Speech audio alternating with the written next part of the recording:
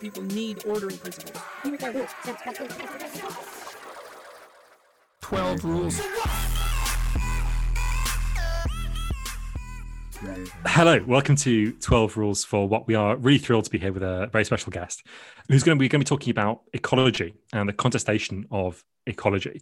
People might think, okay, well, you're a podcast about the far right, so what's that got to do with it? And it's really important to know that there is a very far right reactionary contestation of the idea of ecology.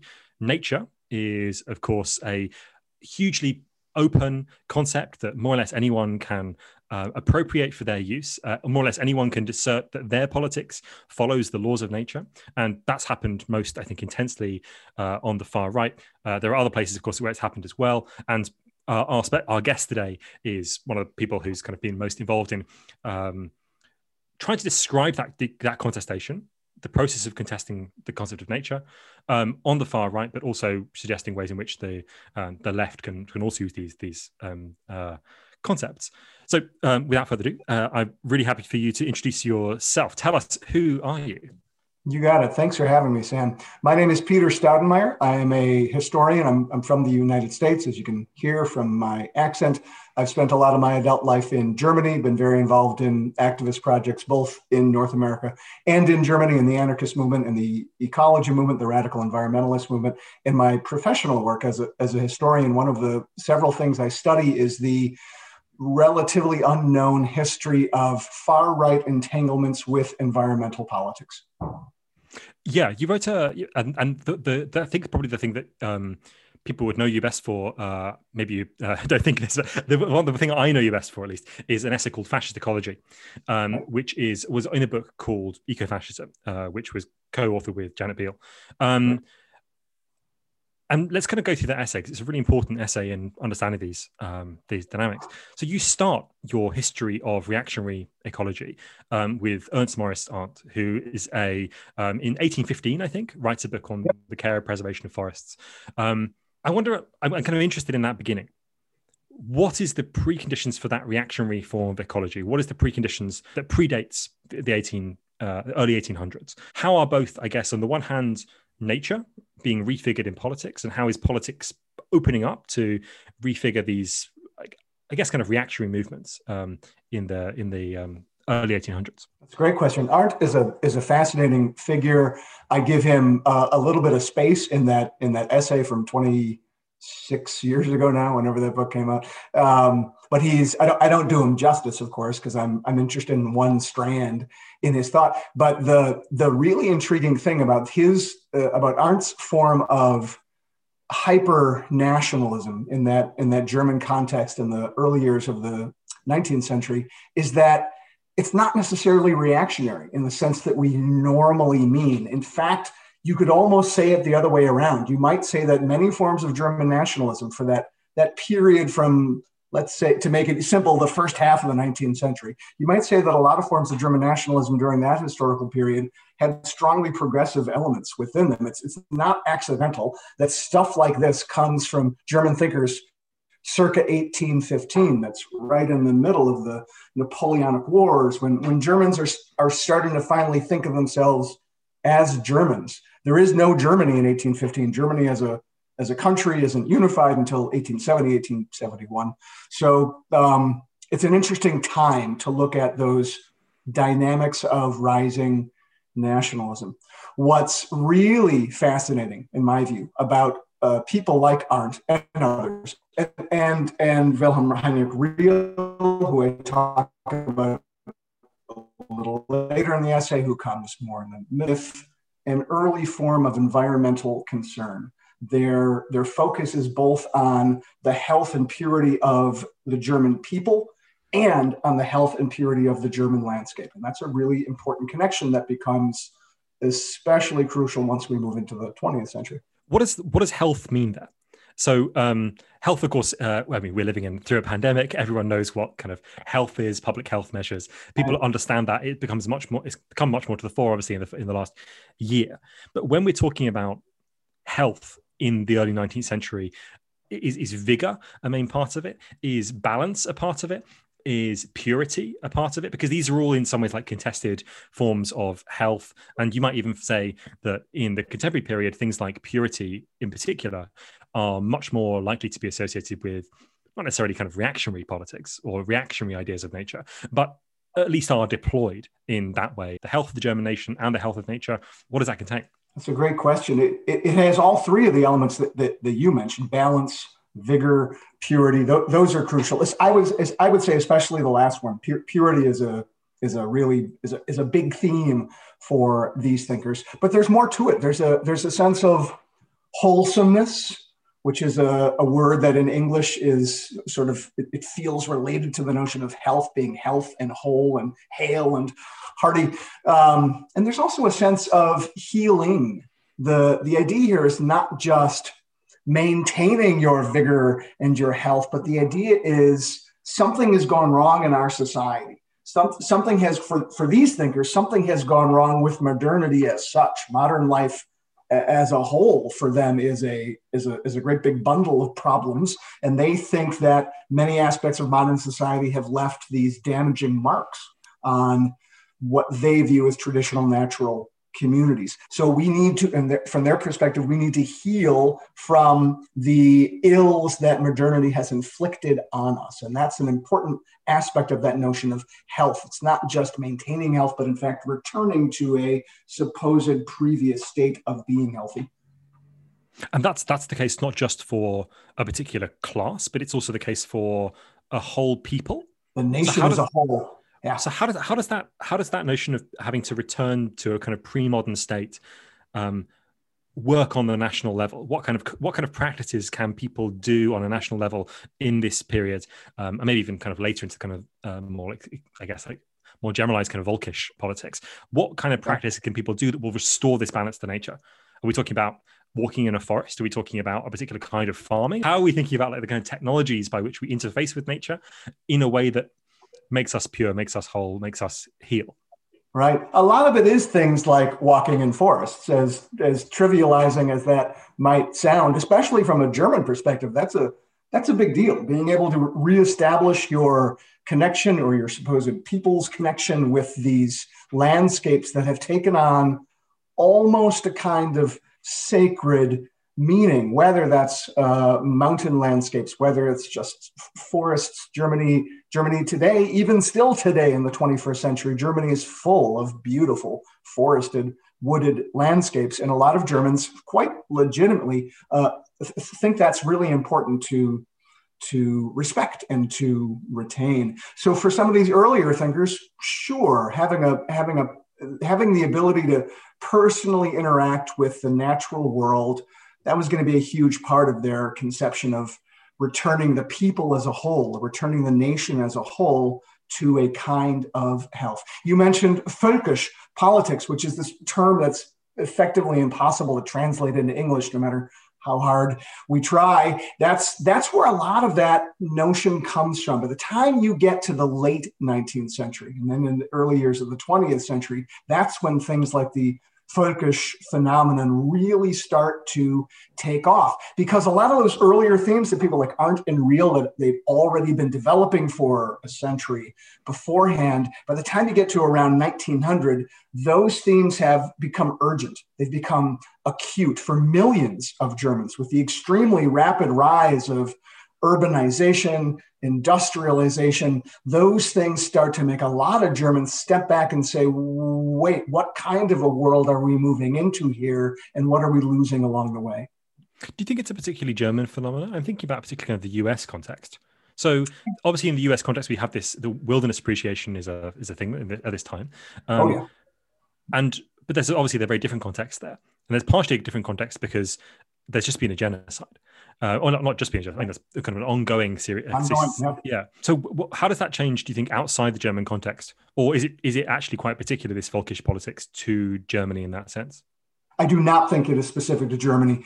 Some scholars do, for what it's worth. I don't. I think that there are particular strands that are recognizably, that fit well into a German historical context. But I see these same themes playing themselves out in a British context, certainly in a US context. I think probably also in French and Russian contexts. That's where we reach the edges of my own competence.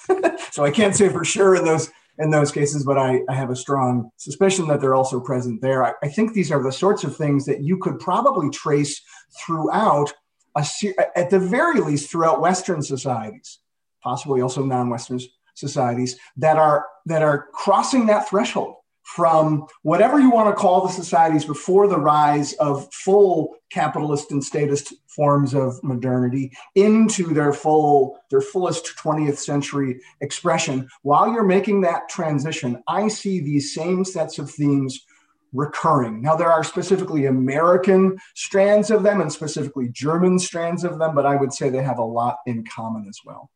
You might even say, I mean, this is, again, reaching the edges of my confidence as well, that in, say, contemporary India, where we see Modi and so on, there is the same kind of contestation of the idea of ecology, the idea of spiritual purity, the idea of nature going on, particularly in relation between like the Modi government and the kind of majoritarian Hinduism that he's propagating and the Muslim community in India. And of course, the kind of triple contestation there, which is also the contestation with British colonialism. And that's right, exactly. Yep.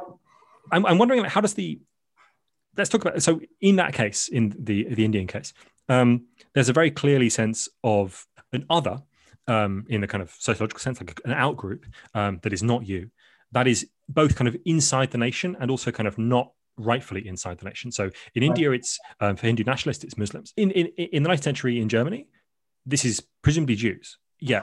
Among others, Jews and Slavs, I would say. Yeah. So I kind of wonder, do you think that it's possible to constitute a Volkish politics? Not that I'm planning to. Do you think it's possible to constitute a Volkish politics without producing this kind of, this like otherized, internal other?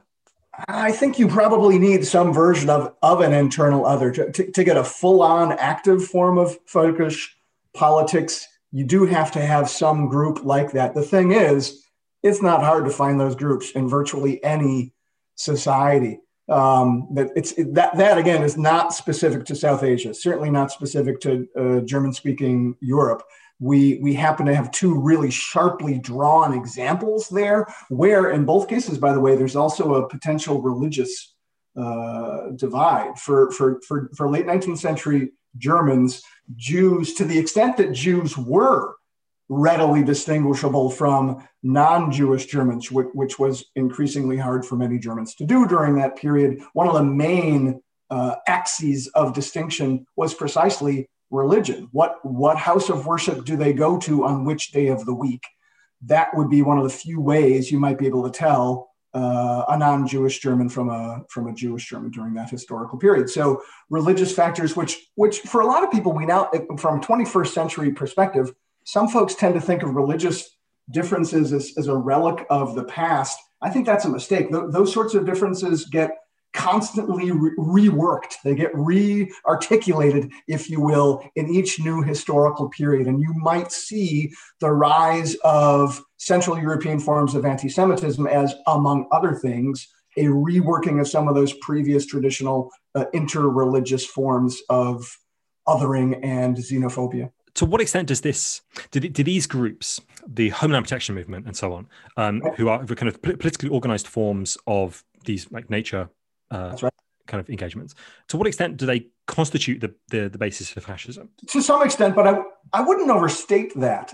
For one thing, those the movement you just mentioned, so-called Homeland Protection, it's another one of those German words that's hard to translate. Heimat can mean many, many, many things, but it often, especially in its turn of the 20th century German contexts, Heimat often had a much stronger set of regional and local associations. It was in tension with the strong national approach of a group like the Nazis. Keep in mind the name the Nazis gave themselves was the National Socialist German Workers' Party.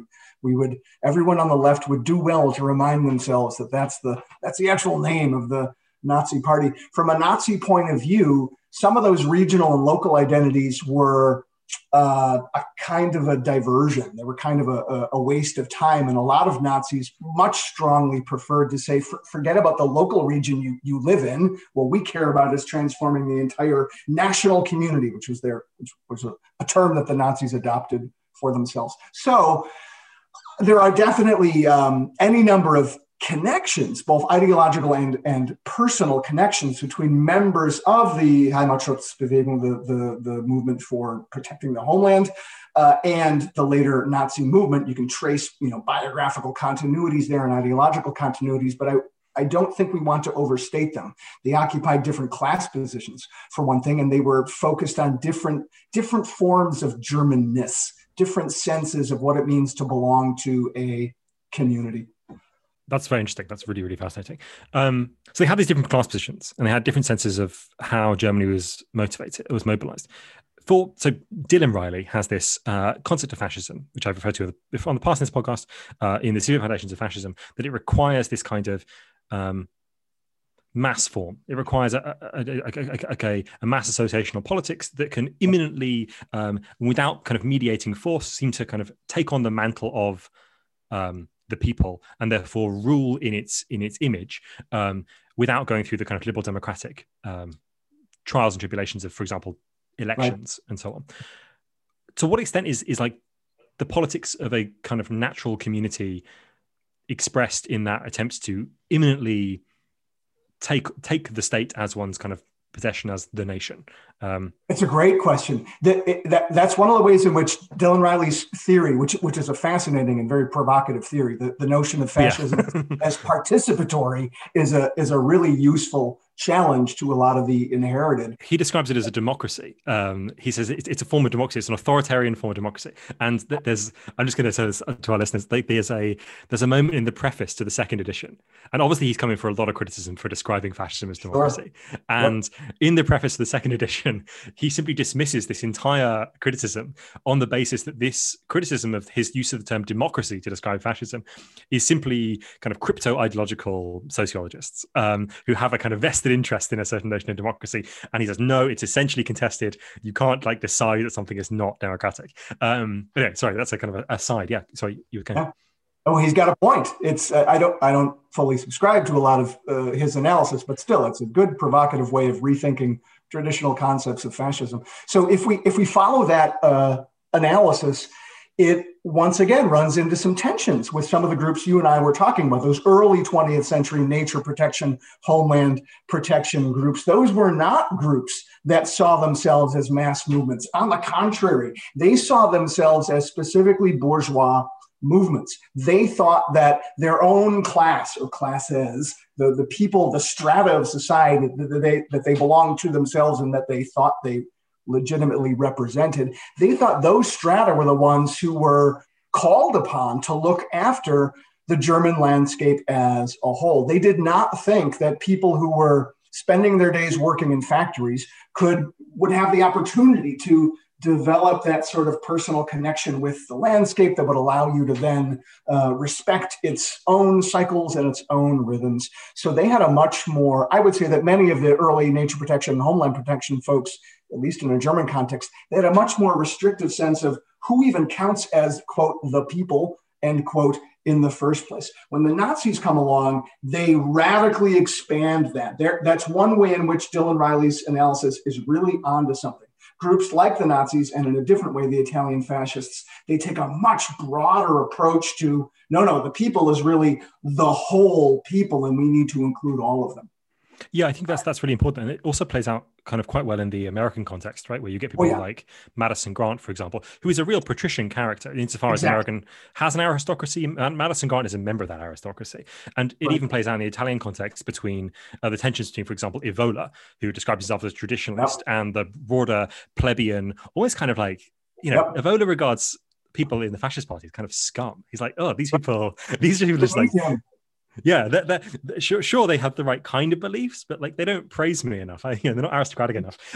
It's a really interesting, fascinating dynamic. I mean, Evola has a book called "Fascism Viewed from the Right." So now we've got to the point where we've constituted the Nazi Party, and the Nazis are even in power. And you get figures like Richard Walter Dare, who's the popularizer of a kind of a blood and soil idea of fascism. How does he play out in the history of the Nazi Party? Made the kind of a leader of the peasant, the food estate, which is a hugely important part, and it's trying to resolve these kind of contradictions between, for example, the demands of producers, the demands of consumers, and so on. You might say this is an ill-fated project, given that these are, in a capitalist society, objectively in contradiction, and they simply cannot be resolved, the contradictions. So maybe he was kind of ill-fated from the start, but he doesn't. But eventually, he is essentially stripped of all his posts. How is significant is this project? The way that Richard Evans writes about it is that it's a attempt to kind of undermine the hierarchy of the countryside. Right. So Hindenburg, for example, has this is one of the kind of the landed gentry, or not landed gentry, maybe kind of aristocracy. It commands like a huge estate, and the Nazis are trying to kind of break these up and like give them back to the peasants. So how does the kind of dynamics of like this interclass contradiction between interclass tension that you would describe between the Nazis and the kind of more patrician or more like bourgeois nature protection movement, how does this play out in particularly the case of like Walter Darré and so on? Darré's a perfect case study in exactly those contradictions. It's not just that he and his wing of the Nazi Party, it's not just they wanted to, to challenge the existing relations of the gentry and the aristocracy in the countryside. They wanted to completely overturn those relationships. Now, by the way, I would not say that the Nazis as a whole wanted to break up the large estates. In fact, they rarely did break up the large estates once they were in power. That's one of the contradictions that runs straight through the heart of the Nazi movement as a whole. There were some Nazis who took the anti-capitalist rhetoric seriously and who basically meant it. And there were other Nazis for whom it was more or less a handy way to get enough support to get into power. And once you were in power, you tossed it aside. So it's not, I wouldn't say there was a position of the Nazis as such on any of these questions. But Darré himself is a great example of a historical figure who was in the right place at the right time. For most of the 1920s, he's not a Nazi. In fact, for a while, he's associated with another far-right party, the German Nationalist People's Party, which is sort of sometimes an ally, it's sometimes a rival to the Nazis. And he doesn't actually join the Nazi Party until the middle of 1930, which is interesting timing. That's 3 years before the Nazis come to power, but it's after the point where they've started to really rise in the polls, so to speak. And Darré ends up playing a really important role in that rise. He is often credited, I think more or less accurately credited, with playing a crucial part in getting large chunks of the German peasantry, many small German farmers, to swing toward the Nazis and start giving their votes toward the Nazis. And the reason he's able to do that is because the agrarian depression has hit Germany so fantastically hard, starting even before the Great Depression. The agrarian crisis in Germany starts roughly 1926, when the stock market collapses in late 1928, and then moving into early 1929, all hell breaks loose across the German farming sector. So Darré is the right guy at the right historical moment. He's able to capitalize on this desperate sense within the German peasantry of whatever we've been doing before, politically speaking, has not worked. And if these Nazis come along, whoever they are, and they say, we're for the peasantry, even though they seem suspiciously urban to us, maybe we should throw in our lot with them. So Darré is very successful in those first few years of his joining the Nazi Party. When the Nazis come to power in 1933, it takes a few months. He's not immediately made agriculture minister, but he is eventually made agriculture minister after Hitler has started to consolidate his power within 6 months or so. Put in charge of the Reich Food Estate, which you also mentioned. He's named Reich Peasant Leader. That's one of his many titles. And he's trying to oversee this sort of far-flung agrarian apparatus that is supposed to, it never quite does this, but it's supposed to regulate every aspect of the agrarian economy, not just the producers, but marketing and all of those things. And for a while, Darré does okay. I would say he's sort of hitting his peak around 1934, 1935. And then after that, he starts to more or less steadily lose power, including losing power to his own underling, one of his right-hand men, a guy named Backe, Herbert Backe, who's initially Darré's deputy. He's the one who eventually takes over. After 1942, Darré is more or less dismissed. He's technically not, Darré is technically never fired. Technically, Darré remains Minister of Agriculture until 1945. In fact, he still gets his salary for those last 3 years, but he's completely kicked out of power and Baca is put in power. So we have a few years there where we can look at what Darré does and what Darré says in public. And then, as a third element, what does Darré tell his closest collaborators, the people, not people like Baca, who soon becomes a rival and an enemy, but the people who remain loyal to Darré within the agricultural apparatus. And that story gets genuinely complicated. The version that a lot of us have learned was through Anna Bramwell's. She was the first one to even write a full book-length study of Darré back in the 1980s. And she called him the father of the Greens at the one point. So a lot of us have learned that history through this, unfortunately, highly distorted lens that Bramwell brought to her portrait of Darré. In reality, Darré took a long time to even become a convert to organic farming. That doesn't really happen until 1939. So you've got a couple years between, say, 1939 and 1942 when he's completely kicked out of power, where he tries to extend some official support to some of those early organic farming movements in Germany. That's a relatively short period given the 12-year length of the Nazi regime as a whole. I want to go back to this crisis in 1926, the German. Sure. So what are the sources of the crisis and how are the sources of the crisis understood? Because there's a kind of a moment, I forget exactly the year, when Hitler makes a kind of transformation in the party's constitution. Initially, it had a policy of taking that would split up larger states, and it would give them back to the peasants. That's right. And then he decides to specify, oh no, we just mean Jewish estates. Right. And so he has to try to resolve this kind of class conflict between himself and the landed bourgeoisie, or the landed aristocracy even. That's right. So to what extent is the crisis of 26 and then the going kind of haywire after the Great Depression, to what extent is this seen as being triggered amongst the German peasantry by a Jewish plot, Jewish conspiracy, and so on? And how does anti-Semitism play into this kind of, peasant politics at the time? Excellent question. Yeah, a lot of German peasants at the time, peasants, by the way, is a strange term, but we use that in English because it's the best translation we have for the German term, which is simply Bauer. But really, that word means farmer. So to the extent that there is a difference in connotation in English between a peasant and a farmer, maybe we should be talking about farmers in this context. But whatever, that's become the term that's established itself in discussions of the Nazi period and of the 1920s. A lot of those German peasants or farmers, they knew Jews professionally, but they didn't know them as owners of the estate. When Hitler says we're only talking about Jewish owners of estates, who the hell is he talking about? What Jewish owners of what agrarian estates? For most of European history, Jews weren't allowed to own land. They didn't own any estates. The whole notion is preposterous, and a lot of Nazi anti-Semites are fully aware that it's preposterous. The facts have never stopped anti-Semites from sending a myth out into the world. The ways that German farmers did actually interact with Jews would have been through things like cattle traders, for example. If you're a cattle farmer and you want to get your stock to market, once you get to the early part of the 20th century, you can't just do that on your own and walk them down to the local village marketplace, et cetera. You're going to work through a middle person operator. And a lot of those cattle traders in parts of Germany, Southwest Germany, for example, a lot of them happen to be Jews.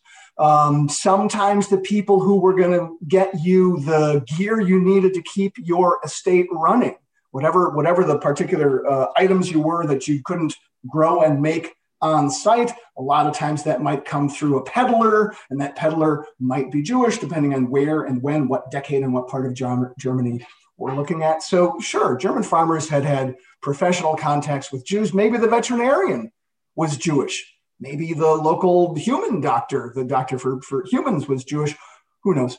So there are any number of connections there, but it wouldn't make sense from a German farmer's point of view to blame their plight from 1926 onward on Jews. That only becomes meaningful once you have a political force that's out there spreading this consistent message, hammering away at this message of the Jews are our misfortune, which was a classic anti-Semitic phrase. The Nazis did not coin that phrase. They picked it up from the late 19th century and took it and ran with it. Once you have a political force that's telling everybody the Jews are the ones who are at fault here, and you have a class of people, a group of farmers who are genuinely facing economic ruin. They were not imagining that. They were in severe straits at that time. When you have those two factors together and nobody else has a coherent explanation to offer, the communists aren't offering much of any explanation at all for what's going on in the agrarian crisis. They're much more focused on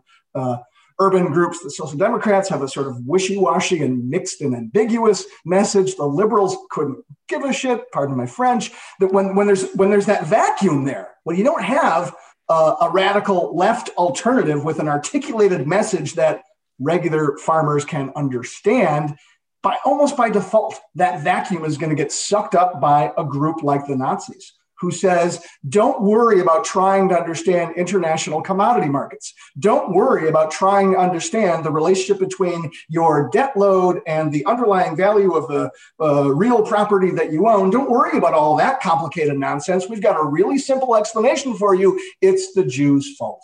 And that becomes really attractive to a lot of farmers the worse and worse the crisis gets.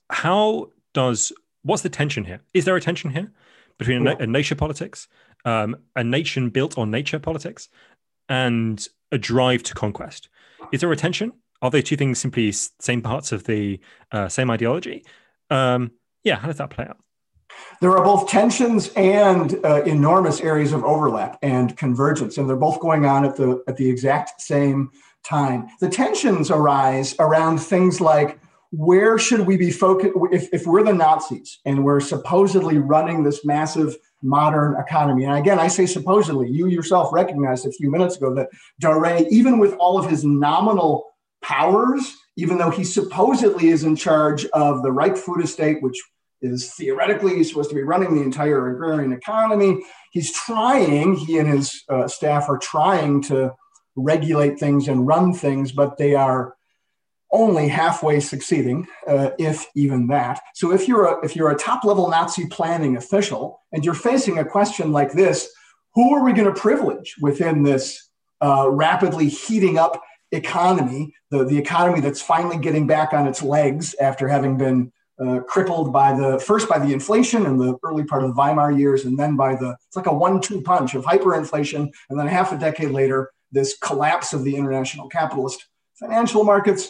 So the German economy is heating up again and getting back on its feet, but where are we going to direct it to? Are we going to make things easier for urban-based industrial workers? Are we going to make their food prices lower? Or are we going to make things easier for rural-based agrarian producers? Are we going to make the prices that they get higher, which would make it impossible to lower the prices that the urban consumers are paying for their food? Those are challenging questions for any attempt at a planned economy in those sort of highly modernized circumstances. And Germany in the 1930s was a highly modernized country. It had a massive agrarian sector, but in many ways it was almost at a cutting edge in terms of international comparisons. So someone like Darré, even before his conversion to organic farming, which, like I said, doesn't really kick in until the end of the 1930s, even before then, Darré is strongly committed to doing whatever he can in his post as minister and as Reich peasant leader, doing whatever he can to make things better for rural communities, in part because he desperately wants to stem the demographic tide. One of his worst fears is that more and more young people who grow up in rural areas are going to leave their rural communities, not become good peasant stock, not become good farmers tied to the land, but instead they're going to flow out to the urban centers where there are lots of jobs. They're going to work in factories, and they'll be, from Darré's point of view, they'll be lost to the cause. And he tries everything he can think of to stem that outflow of young people from rural areas. There's a one-word term for that phenomenon in German, Landflucht, the fleeing from the land, fleeing from rural areas. And Darré is terrible at stopping it, not because he's not trying, but everything he tries ends up doing exactly the wrong thing. It ends up exacerbating the problem rather than modifying the problem. So he's trying to do things right, as he sees it, by rural communities, but he's basically failing. And there's whole other factions of the Nazis who basically couldn't care what's going on in rural communities, who are much more focused on what they see as the lively, advancing future of the great German nation. And they see that as the beating heart of the industrial workers and companies and corporations and so on and so forth. So there's all sorts of tensions there. Do we throw our resources into making more tanks, to building planes, to building up an army, even though by our international agreements, we're not really allowed to? Are we going to do it anyway? The way in which there is a kind of convergence there, and this helps to explain why Darré from the very beginning was emphatically in favor of the program of Eastern conquest. There is a myth out there, a myth perpetrated by Anna Bramwell, among other people. She's unfortunately not alone. Any number of scholars have, I don't know why, but a lot of scholars have fallen for this myth about Darré, but it's absolutely a myth. They think, falsely, that Darré was somehow an opponent of plans for Eastern expansion and Eastern conquest. Nothing could be more wrong. Darré from the beginning was fully, wholeheartedly committed to that program of Eastern expansion. In his mind, that made sense because he thought if we're ever going to have a truly re-agrarianized Germany, a Germany that has finally gotten over this aberrant phase of industrialization, in his mind it's an aberrant phase, and has returned to its true calling of working the land and tilling the soil. If we're ever going to have that, Darré recognizes we need a whole lot more land. We just don't have enough land given the size of our people circa 1935. So he's fully on board with, yeah, we need to go invade Poland and the Baltic states and other places, take over a bunch more land, and then we'll be able to finally realize his grand dream of a re-agrarianized Germany. So there are ways in which that semi-pseudo-green vision of a future Germany that's bound to the land and filled with farmers without factories and cities. There are some ways in which that was compatible with the notion of an aggressive war of conquest and colonial expansion. And then there are other very practical, very everyday hands-on ways in which they were completely at odds with each other. You mentioned the crisis earlier. As far as I understand it, the crisis earlier, the 1926 crisis, is at least in part caused by a rising productivity of global agriculture and also shipping. So shipping becomes more efficient. There's more food. That means that non-combatant nations during the First World War have produced a huge amount of food. Food prices go down. That means that farmers in Germany are basically left selling out like the bottom of the market, right? So there's that's at least, as far as I understand it, the real problem here, at least the problem in 1926. Given that there is a secular trend in this period and indeed throughout the 20th century towards greater productivity and greater efficiency in farming, you can just make more food now, right? And it's just easier because of better technology. We understand and so on. And like the Haber process, right, which allows you to distill nitrogen from the air and then produce synthetic fertilizers. All these things are coming online. Yeah, absolutely massive change. So why would you need more land, given that you can increase the productivity of a given? Is it simply a kind of a ideological belligerence that it simply happens to align with something else, with the other imperative, which is to war? So I'm going to quote some Timothy Snyder. Timothy Snyder is a kind of a liberal American historian who wrote a book called Black Earth, whose main contention in the opening, at least of that book, is that Hitler's ecology, what he understands as Hitler's understanding of the nature, is that the world fundamentally could not change, and that therefore there simply was scarcity. Scarcity was just a fact. And therefore, any attempt to get around that scarcity by, for example, distilling nitrogen from the air and therefore producing artificial fertilizer, therefore increasing the agricultural productivity, therefore reducing food problems, these just simply could not be. And the reason why it could not be is because it reduced conflict between the races. And so Hitler's kind of worldview is like dominated by a move towards conquest. Lots of people think this is unconvincing. Lots of people have criticized Snyder for lots of various things. What do you think about this? Is this a reasonable kind of way of thinking about the relationship between ideology and practical processes in the world and derived from militarism? Is this a reasonable way of thinking about it? I don't know. My answer would be yes and no. Snyder's a really interesting historian. He's done this all along. His last two books before that were equally provocative, sort of large canvas arguments. He's very comfortable arguing, unlike most historians. Snyder is very comfortable arguing outside of his own little box. Many of us, many professional historians vastly prefer to stay within our extremely narrow area of specialization. He will have none of that. So he's happy to toss out these bold, provocative theses and then just watch the ensuing frenzy and see what survives and what doesn't. The way that approach, I think, gets things right is that people like Himmler, people like Hitler, people like Dare, to name three top Nazis, really were so committed to their own ideologies. Now, they each had three different ideologies. Those three figures are not identical, although Himmler and Dare were very close in the earlier years, and obviously they're both working for Hitler, so they have enough commonalities. But those are three top Nazis who really did view the world entirely through an ideological lens. Everything that they did and thought and said was refracted through a strongly formed worldview. So to that extent, I'd say, sure, Hitler's ability to make sense of whatever information is trickling through to him in the first place. Keep in mind, by the time you're an established dictator in the Third Reich, your sources of information have already been vastly stripped down. God knows what kind of information was making its way up to him at that point. But whatever information is trickling through to him, he's going to interpret it through a strongly ideological worldview. Same for Dare, same for Himmler. The place I would disagree with someone like Timothy Snyder with that kind of analysis is it fails to recognize how dynamic Hitler's worldview was. Hitler was not beholden to a static worldview. Hitler was in the grip of a genuinely creative, a creative worldview that kept generating more and more utterly illusory, but still for Hitler, very, very real possible scenarios. And I think that dynamism matters. I think that dynamism, in fact, helps to explain how did a group as marginal as the Nazis, how in God's name did they possibly take power in one of the most modernized and advanced countries on the face of the earth? I think we need to understand the dynamism and not just the supposedly static nature in order to even make sense of basic questions like that. That's fantastic. Yeah, I really agree. That's a really good response. So this is the blood and soil version of reactionary ecology. That's right. But I mentioned at the beginning that you mentioned, I think, that you're a kind of historian of reactionary ecology writ large, or reactionary environmentalism writ large. So that does not just come in blood and soil variants.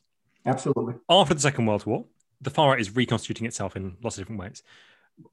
Is there a fundamental break there? Or does the break happen at a different time? Or is there not really a break between the different forms of rights of kind of reactionary ecology that happen after the Second World War? Is there, or how do you see it being split up? How do you see it being kind of like fractionating? Sure. Or are we simply seeing like different kind of tendencies come in that weren't previously associated with reactionary politics that are basically entirely novel? So someone like maybe Paul Ehrlich or something, I don't know.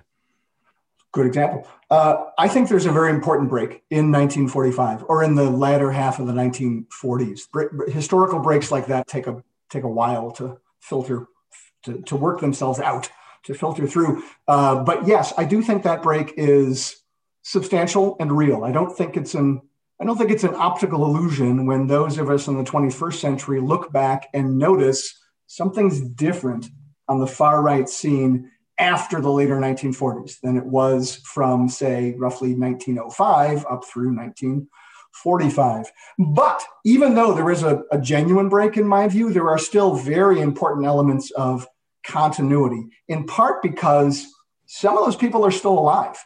They may be in prison. Dare has to spend a couple of years in prison. He gets an extraordinarily light sentence at Nuremberg, and then he dies just a couple of years after he's released. Dare dies in 1953 already, so he's not around that long. But during the time that he is around, including the time that he's still in prison, he is busily organizing a new organic farming association. He's come up with a different name for it. He knows he can't get away with using the term blood and soil anymore, a term that Daré did not invent, but that he did largely popularize. He knows he can't call it blood and soil, Blut und Boden in German, so instead he calls it Mensch und Heimat, man and homeland, or human and, I don't know how to translate Heimat, human and the land that you occupy. He means the exact same thing as he meant before blood and soil. He's just switched out the terms. So Daré, even up to his death in 1953, he's still trying to figure out how can we get a vibrant organic farming movement off the ground in Germany that will help us restore his generally historically illusory notion of an agrarian Germany that lived in harmony with the landscape, et cetera, et cetera, et cetera. Maybe a better example in terms of those continuities before and after 1945, a guy we haven't mentioned yet is Alwin Seifert. I don't know how to say his name in English. Alwin Seifert, I guess. Seifert, yeah. Let's get Seifert in German. And Seifert's a really fascinating character. When people ask me, in what ways is the term ecofascism actually useful? Because I tend to use that term in a more narrow sense than some others do. Seifert is the guy I come up with. He is the very model of an ecofascist in the German context during the Nazi era. His title during the Nazi era is Reich Advocate for the Landscape. That's the actual title that Hitler gives him in 1940. So he's an important enough guy. He's not at the level of Daré. He's never a minister, but he is a pretty important figure for a lot of what the so-called green faction of the Nazis are doing. After 1945, he gets off even lighter than Daré. He doesn't spend any time in prison. He goes through this farcical denazification process, which basically says, yeah, you're fine. Go back and do whatever you were doing. Go teach your courses on plants and farming at your university outside of Munich. And then he becomes, especially in the later 1950s and into the 1960s, he becomes a really important, almost like a grandfather figure to the rebirth of an environmental movement in Germany after World War II. Even though everyone knows this is Alwin Seifert. He was the Reich advocate for the landscape up until 1945. That has somehow failed to damage his reputation among other environmentalists. He writes a book about compost, which becomes almost like the Bible of the early revival especially in the 1960s and 1970s, the revival of everyday environmental consciousness in Germany. So he's not a minor figure. He's a pretty influential guy. And just the fact that he covers both of those bases, that he had this very conspicuous position under the Nazis, trying to protect the landscape as he understood it, and that he ends up being a really important influence on the reemergence of a post-war German environmental movement, that it's the exact same person. I think that tells us something important. The break that happens in 1945 is absolutely crucial, but it doesn't just magically paper over those continuities. You mentioned earlier that you use the term ecofascism narrowly, but you nevertheless continue to use it. Correct. I'm kind of wondering, there are some people who argue that the term should not be used at all. The term is not actually useful. And I think I'm kind of sympathetic to that argument, at least in some senses. I think that the term ecofascism now is a marker of a kind of anxiety rather than a marker of political position. It's a marker about a kind of future that is dominated by authoritarianism, that is dominated by the wielding of environmental politics in favor of an authoritarian kind of clampdown. I think that's what people mostly use it to mean. And therefore they're trying to hunt for little bits of what seem like nature politics in the contemporary far right to see how these things are going to explode. You may suggest that I'm also guilty of this. Yes. But I think that there's a way in which we can kind of diffuse that anxiety, not by saying, oh, it's all okay. There will not be a kind of environmental future that is dominated by authoritarianism, but by saying there are forms of authoritarianism that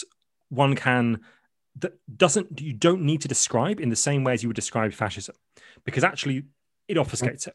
It makes it really unclear what the thing is that you're talking about. What fascism actually is a really quite particular form of that, of far authoritarianism, and we don't need that term necessarily. But so where would you say that the use of the term ecofascism is warranted? That's an excellent question. I really like the formulation you gave a minute ago, Sam, that in too many ways that term by now now in the third decade of the 21st century, that term too often reflects a kind of widespread anxiety rather than legitimate anxiety, but rather than reflecting critical comprehension. And that's what I think we want our terms to do. We want the concepts that we use to give us greater critical purchase on the realities we are trying to make sense of. So to the extent that a term like ecofascism does that, to the extent that it helps us make better sense of the reality we see around it, I'm obviously in favor of using it because I've used it. I think I need to take partial personal responsibility for having played a semi-important role in popularizing that term. Janet and I both, when we came up with that term as the title of our book back in 1995, I don't think we anticipated how the term would take off, but I think we both recognized that, yeah, that book played a part in that process. For what it's worth, I have had an ambivalent relationship to the entire concept of ecofascism from the very beginning. When Janet Beal and I first started hatching the book project back in 1993 already. The book was published in the summer of 1995, but as with any book, as you know, it takes a while to germinate. So she and I first started talking about it in 1993. And at that point, I wanted to title the book The Politics of Purity, which is a title that I still kind of like that title. Maybe someday I'll use that title for one of my own books. I don't know. But Janet was, bless her soul, Janet had more experience with these things. She'd done more publishing projects, and she sort of calmly explained to me, Peter, actually, for what we want to do, it's not the best title. Maybe the better title is the one that we eventually then ended up on, which was Ecofascism: Lessons from the German Experience. So at the beginning, I wasn't even necessarily fully on board with using that title. And as you mentioned, at the very beginning of our program, the title that I gave to my chapter in that book 26 years ago, it didn't include the term ecofascism.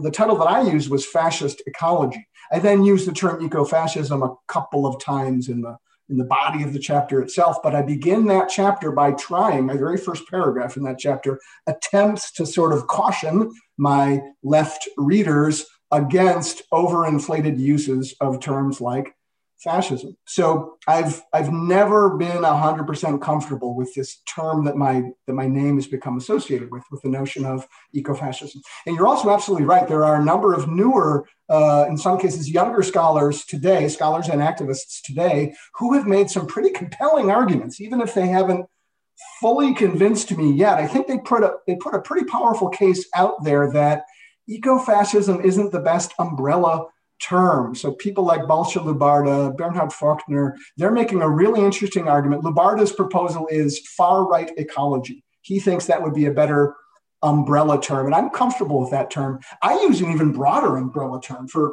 a decade and a half now, my umbrella term has been simply right-wing ecology, which is even a larger species, class, genus, phylum, whatever it is, than far-right ecology. I think the term ecofascism is best reserved for a much more specific set of circumstances. I would say basically a movement or an individual or a political current. I think it needs to fulfill two distinct criteria for us to be able to call it actually eco-fascist. And my two criteria would be, on the one hand, there has to be some sort of genuine commitment to a politics of nature, however understood. I don't want to make that criterion too narrow, but some sort of actual dedication to an environmental politics, not just as rhetoric, not just as nice imagery, but where they actually mean it and where they show us that they mean it through the stances that they take. So we need a genuine ecological component there, and we need a genuine fascist component. I am not the kind of radical leftist I'm very much not the kind of radical leftist who uses the term fascist as an empty epithet to describe anything that's vaguely right that we really don't like. I think that is a really bad way to use a term like that. Fascism means something. Now, I will concede to you that we can't really entirely agree on exactly what it means. I teach graduate seminars every once in a while where we spend 5 straight months trying to figure out what does the term fascism actually mean, and we never figure it out. We never get to an agreement, but still, we can identify at least some core features that fascist groups and movements and currents have had over time. If you have a phenomenon that has both of those features, it's actually fascist and actually environmental, then I think we can use the term like ecofascism. If instead what you have is some form of vaguely environmental politics that's on the right and it's authoritarian, or it's on the right and it's highly nationalist, or it's on the right and it has racist elements and xenophobic elements mixed in with it, I would say until we have more specifics there, until we can tie it into actual fascist currents, I would say call it something like right-wing ecology or Lubarda and Faulkner's proposal of far-right ecology. Yeah, I think that's a reasonable proposal. I should also say that 12 Rules for What, this podcast, does know what fascism is, but unfortunately it's behind the paywall. So if you want to find out, then you've got to, you've got to sign us our Patreon. You've got a forthcoming book, which is called Ecology Contested. Correct.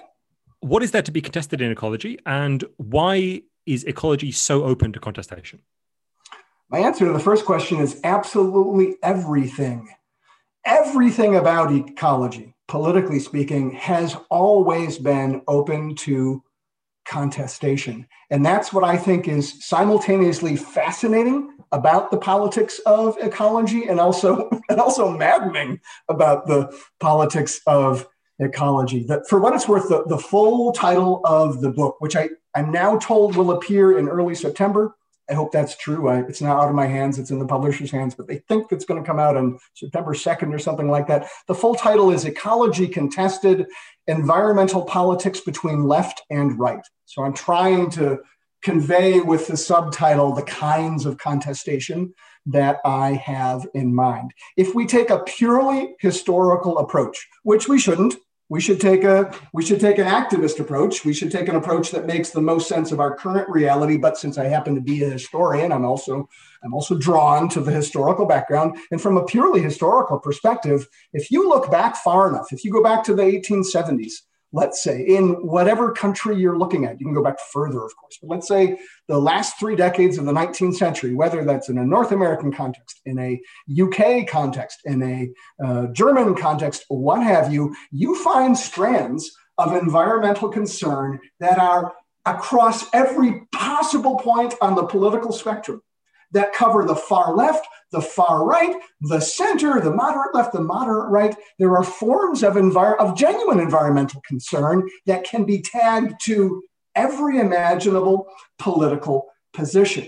And it takes a long while for that sort of chaotic political profile of the early environmental movement. It takes a long while for that to settle out, and for people to sort of think through and figure out, wait, where do we think environmentalism actually fits on the political spectrum? If you posed that question, where does environmentalism fit on the political spectrum in, say, 1925, it would depend on who you were, what your own politics were. It would depend strongly on where you were. 1925 in Stuttgart is very different from 1925 in Manchester or Birmingham versus 1925 in San Francisco. But it would be an entirely reasonable response to that question 100 years ago now to say, oh, environmentalism? Yeah, that's something that the elitist and authoritarian sectors of the right feel most strongly about and have made the most political hay out of. That's where the Madison Grants of the world come from with their eugenics and their racism. And oh, by the way, we also founded the Save the Redwoods League and what have you. It would be an entirely rational response. Whether you meant that admiringly or critically, it would have been true.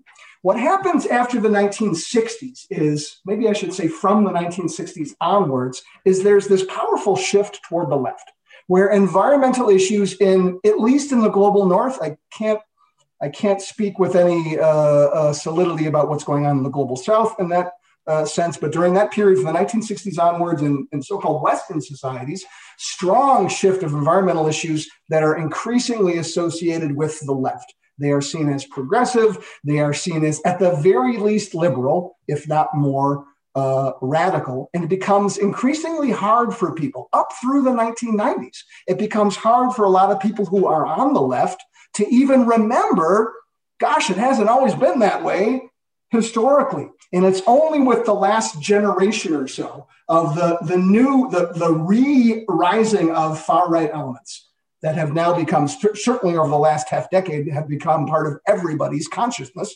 unfortunately, because they've had massive successes in various parts of the world, with that reemergence of an organized far right that gets a lot of public attention. Finally, now, a lot of other people on the left are starting to take seriously that long-standing tradition of right-wing versions of environmental politics.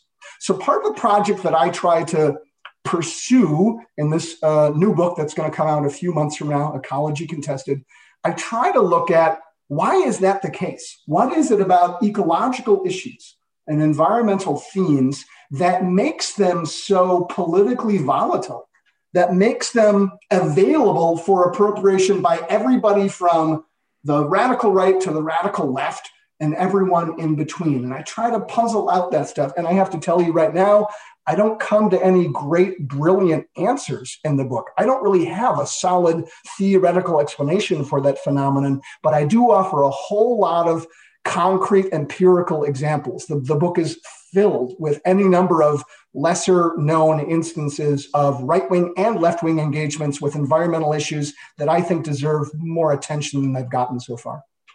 I think it sounds like a really good read. I'm much looking forward to it. You described in your article, Fascist Ecology, Volkish politics as a pathological response to modernity. How should we relate to modernity? Oh, wow. Excellent question. When I described Volkish politics as a pathological response to modernity, what I was trying to convey was two things at once. One, Volkish thinkers were responding to a real set of crises. They were not making up the crisis that they were responding to. They weren't imagining it. It wasn't a figment of their, delusory thought process. Those were real crises. The ways in which the processes of increasing industrialization and urbanization, the increasing technologization, which is not a word, the increasingly technological nature of our everyday lived reality. People who were alive at the turn of the 20th century, people who lived from 1899 into 1901 in places like Germany and the United States and Great Britain, those people watched that process unfold before their very eyes. So when they viewed a series of social crises, those crises were real. What I mean by a pathological response to modernity was the answers that groups like the Volkish currents came up with. The answers were irrational. Their answers did not, in fact, help anybody make better sense of the actual, very real crises that their societies were facing. Instead, what they did was they built up this entirely fictitious edifice. They built up a whole ideology that they thought would explain the straits that their societies found themselves in, but that in fact failed to explain anything at all, and instead invented a series of culprits who had virtually no real-world connection to the problems that they were facing. And that's the kind of pathological response to modernity that I think we can trace across many other societies. It is absolutely not unique to Germany at all. The Volkish phenomenon happens to be a prominent German example of that much broader dynamic. And the non-pathological response?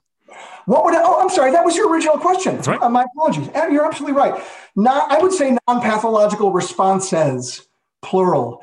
For myself, I always have, all my adult life, I've taken tried to take a radical left approach to these questions. I've been an anarchist all my adult life, a radical ecologist, et cetera, et cetera, et cetera. So my own answers to better responses to modernity would be, well, we're going to have to eventually dismantle capitalism. There's no way in my view, there's no way we can possibly have an ecologically sustainable society as long as capitalist economic structures are the predominant ones on the planet. We're going to have to, I think, I'm the kind of anti-authoritarian leftist, the kind of anarchist leftist who thinks we're going to have to eventually dismantle the structures of the state if we ever want to achieve an ecologically sustainable society. For that matter, if we want to achieve a socially desirable society. So I have a very demanding set of responses that I would say we're going to need to very seriously consider to have a non-illusory response to the crises of modernity. But I also want to make clear,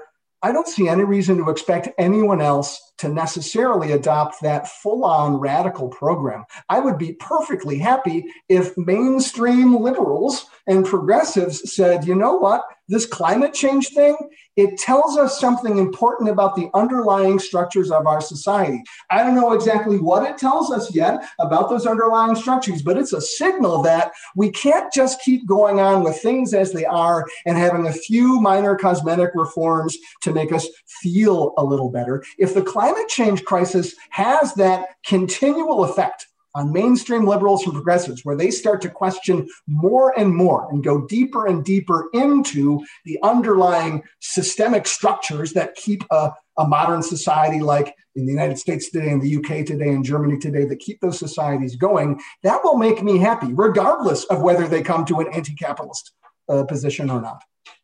Do you think there's something in particular that reactionary ecologies will learn from climate change? So you said that there was a kind of a questioning that would go on the left, but is there a questioning that will go on the right? What should we be looking out for in the future?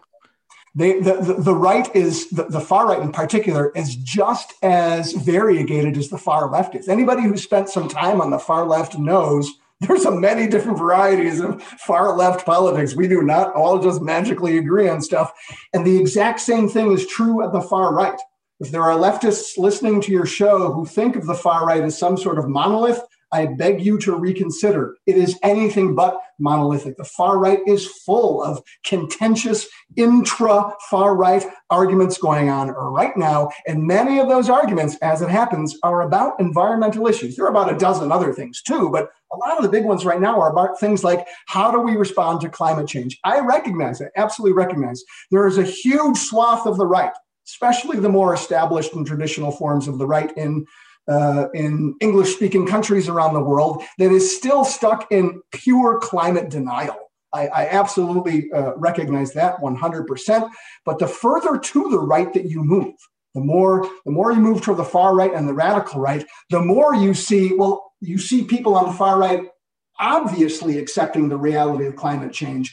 What they try to do is offer what they see as a right-wing response to that reality. And it almost always comes down to blaming immigrant communities. Somehow or other, that's always going to be at the core of a far-right answer for those people on the far right who do take things like climate change seriously. So what I see as part of our job, for those of us who see ourselves as on the left and take the environmental crisis seriously, I think we have an obligation to try to understand, why is it that people on the far right immediately think of immigrants whenever they think of climate change? What's the logic that's going on there? And how can we on the left disrupt that logic?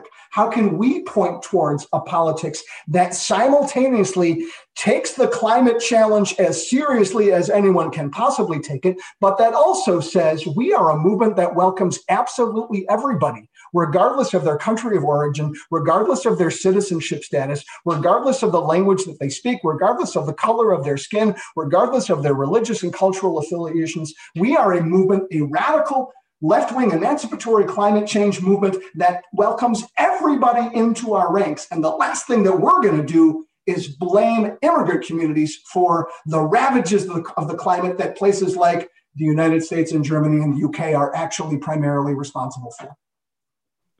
That's an excellent rallying cry. Thank you so much. This has been an enormous pleasure for me. Thanks, Sam. I appreciate it. Thanks a lot for listening. If you enjoyed that, then you can help support the podcast on Patreon. All the support we get means a lot to us, and it really does help us grow this project. So that's patreon.com/12rulesforwhat, and you can sign up for as little as $2 a month. Thanks a lot, and I will see you very soon. I'm Kami. And I'm Franz, and together we are co-hosts of the Doomer vs. Bloomer podcast on the Channel Zero Network. Every week I'm going to complain about how the world is fucked, things are definitely going to get worse before they get better, and we're all probably going to die. And I disagree with Kami and think that having hope is important. We can make things better, but only if we believe we can and put in all the effort we're able to into organizing against capitalism and the state. Yeah, we'll see. That's the core of our podcast, y'all. It's our shtick. We disagree. Find our show on SoundCloud or wherever you find podcasts, and follow us on Facebook, Twitter, and Instagram at Doomer v Bloomer.